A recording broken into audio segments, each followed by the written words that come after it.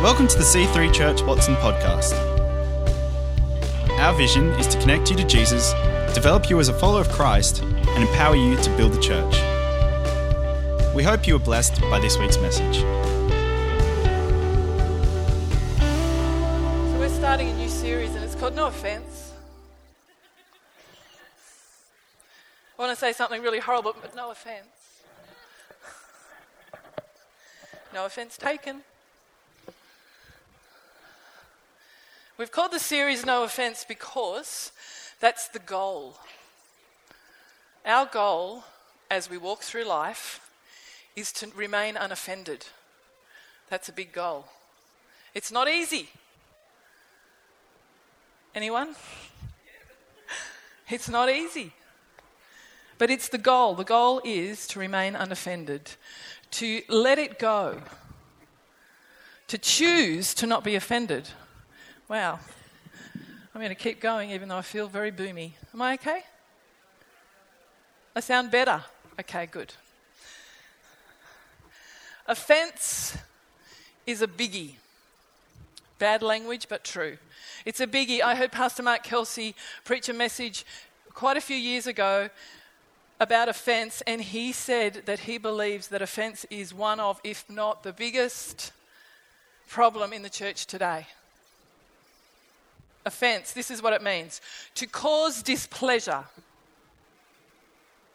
anger, resentment, or wounded feelings. So, does anyone relate this morning? Anyone ever been angry at someone? Anyone ever felt resentful? Anyone ever had their feelings hurt? Yes. It happens. It happens. Someone says something, does something, and we feel offended.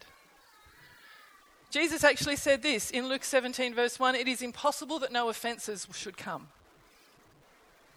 So he's just putting it out there for all of us to know. He's saying, let me warn you of this one thing. You will have the opportunity to be offended sometime, maybe many times.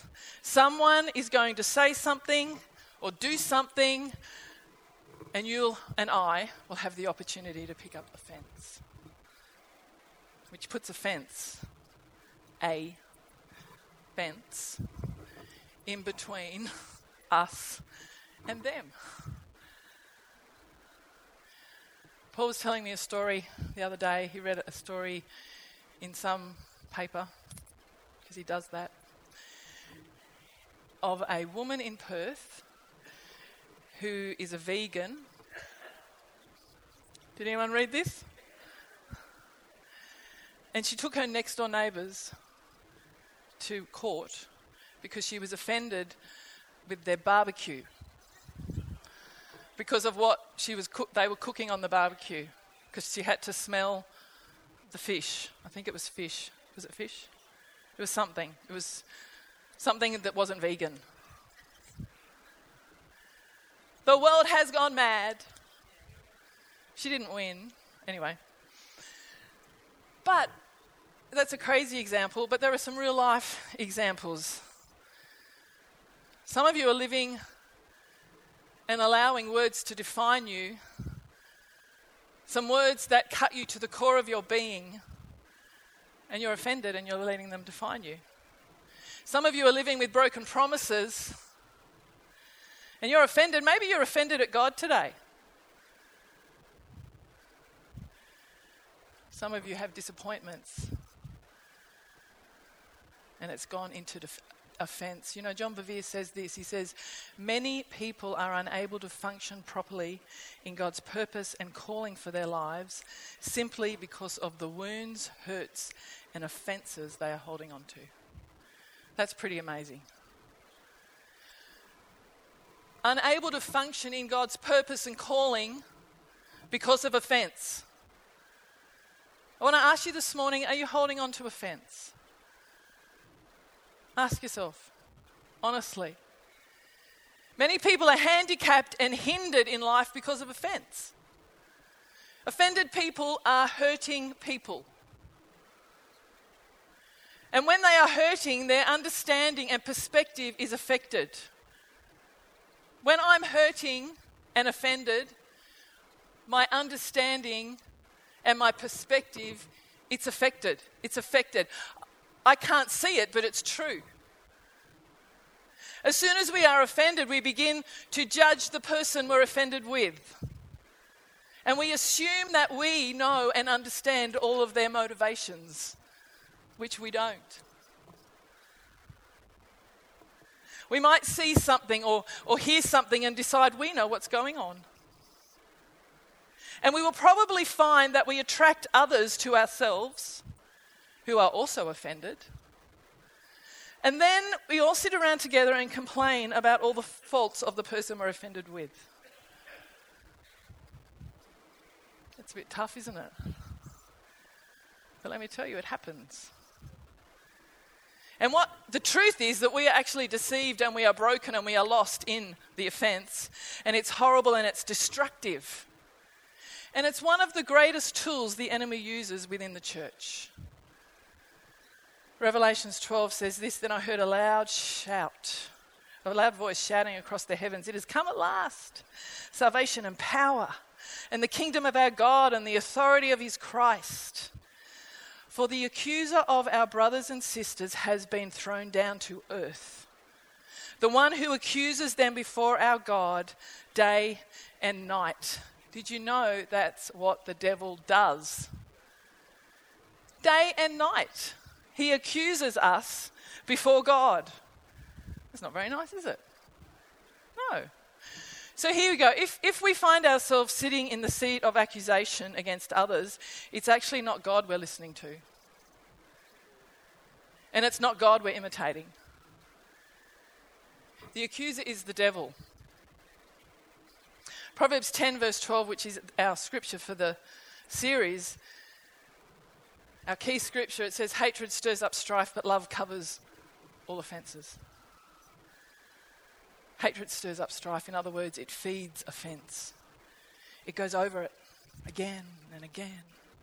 And it adds fuel to the fire. And it's harmful. But on the other hand, love covers all offences. It forgives. It chooses to let it go. It chooses to live free of the danger of offence. So what do we do? I was going to say if we're offended, but I'll change it. What do we do when we're offended? I mean, the best thing to do is to not take it, to not take offence, to let it go.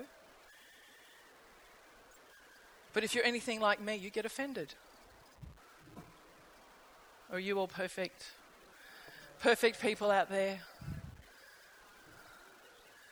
I get offended. And if we're offended, the first thing we need to do to find healing and freedom is to recognise that we're offended. To understand that we are angry, we are hurt, we are resentful, and actually we're not okay. Pretending we are fine and that, oh no, I'm bigger than that. Maybe in this instance you're not.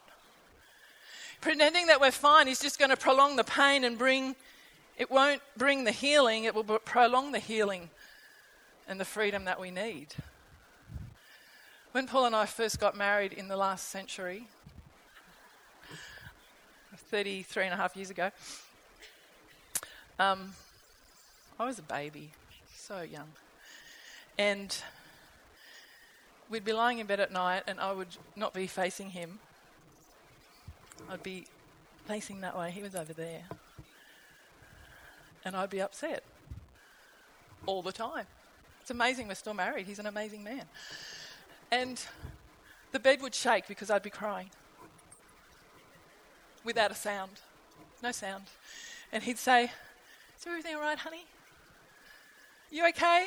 What's wrong? Nothing. It wasn't until I actually started to be open and honest and that anything ever got dealt with. So we have to actually understand and say, okay, this is something I need to deal with. Not just deny it, press it down. If you read a lot of the Psalms that David wrote, he talked about being upset and hurt and wounded and offended. But he would say things, he says things like this: it was my brother. It was my brother, that we used to go to church together. It was the people close to him. Because the people close to us are the people that we most often get offended by. And like you, I don't share all of my life and my innermost workings and feelings and things with everybody. I hope you don't. But there are a few people, just a few people. And I had a situation where a very close friend of mine, I shared some stuff with her, some stuff that was really important to me, that meant something to me. And she did, would you believe, she did the exact thing that I had shared with her that caused deep pain in my life. She did it. And I didn't understand. I thought, how could she do that? She's one of my closest friends. How could she do that? And I thought I was just hurt. But really I was offended. Not only was I offended, I was deeply offended. And it affected me. It affected my everyday living. It affected how I acted, how I saw the world, how I saw her, how I saw others. And I had to recognize that actually I was offended. I was not bigger. I wish I was bigger. But I was offended. And I also had to realize this: I could not get out of this offense all by myself. I actually needed God. I needed his help. It was too much for me to handle without God. Offense is too much for you to handle without God. I needed his help to deal with it. And part of me didn't even want to talk to him about it because I knew exactly what he was going to say. Exactly. I knew he was going to say, you have to forgive her, and I didn't want to.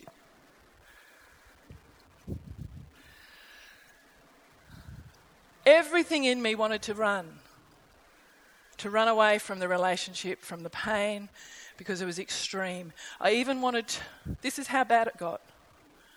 This is crazy. I think about it now and I think, crazy woman. I even wanted to run from God's plan for my life.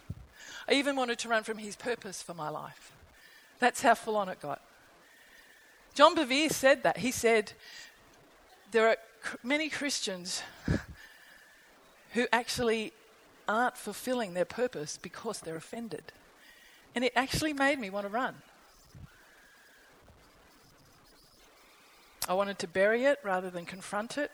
I wanted to bury it rather than own up to it and deal with it.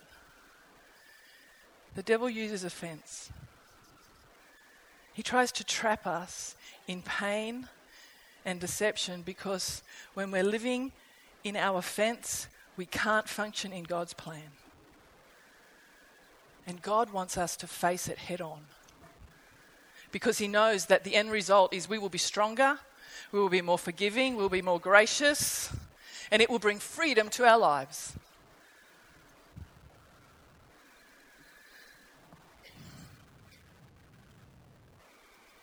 Running from our purpose and refusing to deal with offense will not free us from the problem. Denial will not free us from the problem. It only gives us temporary relief. You might be sitting here this morning and it's like God is saying, come on. It's time to deal with it. It's time to deal with it. That relationship, that offense that you've been carrying, it's time to deal with it. Do you know, the reason God wants us to deal with it is because if we don't, this is what happens. If we don't, we fall prey to this very, very, very horrible thing that will ruin our lives. It's an uplifting, exciting message, I know.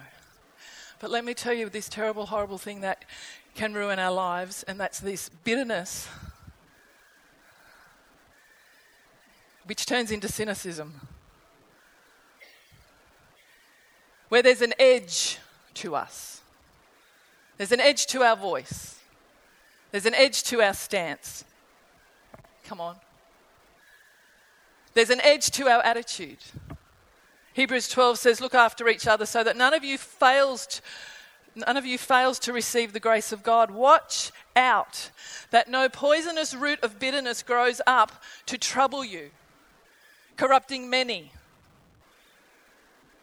A poisonous root of bitterness, the Bible says, it corrupts us. And the writer of Hebrews says to us, watch out for it. Because if we don't deal with offense and choose to forgive and choose to let God in, we get bitter, and a root of bitterness grows inside us, and it contaminates our lives. A root is something that is planted down inside of us. Unless we pull it out by the root, it won't go away. Have you ever just cut a weed off at the top? I'm not a gardener at all, but I even know this. You've got to get the root out to kill it. And we can try and act nice and good and pretend. Woo-hoo. Just changing the leaves, just cutting off the top on the outside. But if the root isn't pulled out, there won't be lasting change.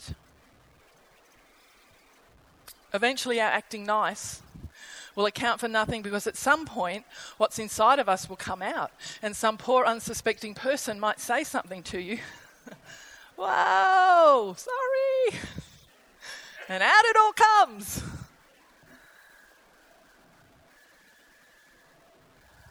Oh, and it's easy to justify. If you knew what I'd been through, if you knew, you'd understand. I'm not bitter. I just know that life never turns out the way I want it. And what's the point? I'm not bitter. I'm a realist. I've been playing this game for too long, and I know how it works, and it's never in my favour. I'm not bitter. And bitterness becomes a self-fulfilling prophecy. And it affects our whole life. So what do we do with it? Exodus 15, verse 23 says this: when they came to the oasis of Marah, the water was too bitter to drink. It was do you see that? When they came to the oasis. We may think this bitterness, off we go and we just live in that. It's not an oasis, let me tell you. The water was too bitter. It's bitter over there. So they called the place Marah, which means bitter. Then the people complained and turned against Moses. What are we going to drink? They demanded. So Moses cried out to the Lord for help, and the Lord showed him a piece of wood. Moses threw it into the water, and this made the water good to drink. When the children of Israel came to Marah, the waters were bitter, and Moses got a tree. He got a piece of wood and he threw it into the water, and it made the bitter waters sweet. And that tree is the tree of life, and that is Jesus. He is the only one who can turn our bitter waters into sweet, but we have to let him come in and do it. We have to give him access. There's another story in John 11. And it's a family of a brother and two sisters, Lazarus and Mary and Martha. And they were so close to Jesus. They used to hang out, they used to party, they used to just fellowship, food. It was great. And Jesus was in another place. And Lazarus got sick. And the sisters, they sent word and they said, come Jesus, come. We know that you'll look after our brother. And Jesus didn't come. And he died. And when Jesus finally got there, Martha came running out. In John 11, you can read about it. And she said, if you had been here, my brother wouldn't have died. If you had been here. Because she was angry and she was resentful. And Jesus said this beautiful thing. He said, "Take me to the place where they laid him. Take me to the place where everything died." When we don't forgive and we become disappointed, and then we become bitter, and then we become cynical, God wants us to take him to that place. God wants us to let him into that place. See, we can think about the situation, we can go over it and over it and over it in our mind. And we can think, well, if it just didn't happen, and how come it happened? And it's not fair that that happened. And look at them over there, nothing bad ever happens to them. Come on, you've thought that. Or we can talk about it to everyone who comes within the 30 centimetre radius of us. And it becomes all we ever talk about, and we just go over it, and it's the same ground over and over again. And there's no healing and there's no resolution. And look, we need to talk to one or two, but not to everyone. Thinking and talking, and it isn't going to change us. Jesus said, "Take me." Hello. Take me to the place. When we get God into the place where it all fell apart and we invite him in there to have free reign and control and access, we will actually become free.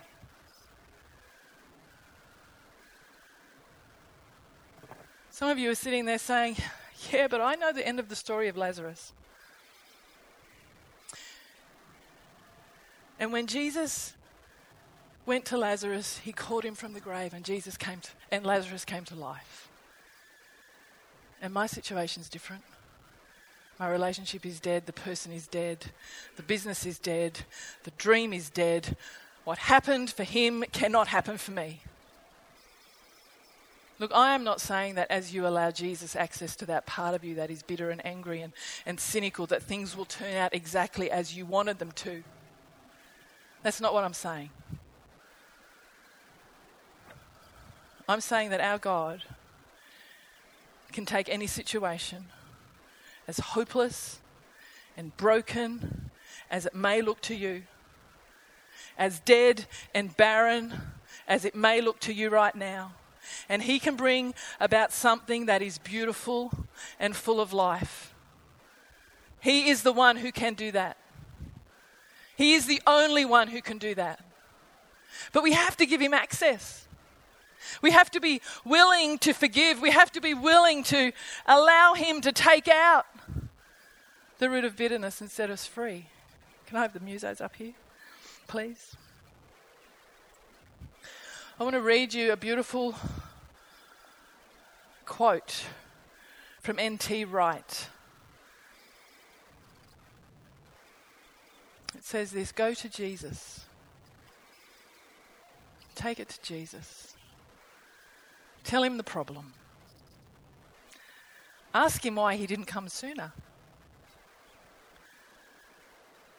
Why he allowed that awful thing to happen. And then be prepared for a surprising response. I can't predict what the response will be for the very good reason that it's always a surprise. But I know the shape that it will take. And that shape is Jesus. Jesus will meet your problem with some new part of God's future that can and will burst into your present time. It'll burst into the mess, the grief, with good news, with hope, and with new possibilities. That's our God.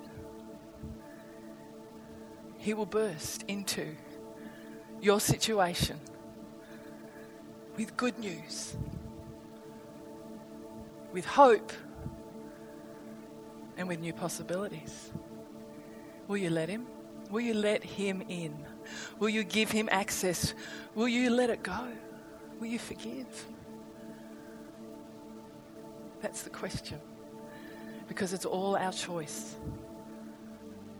It's our decision. And only we can make it. Thanks for listening.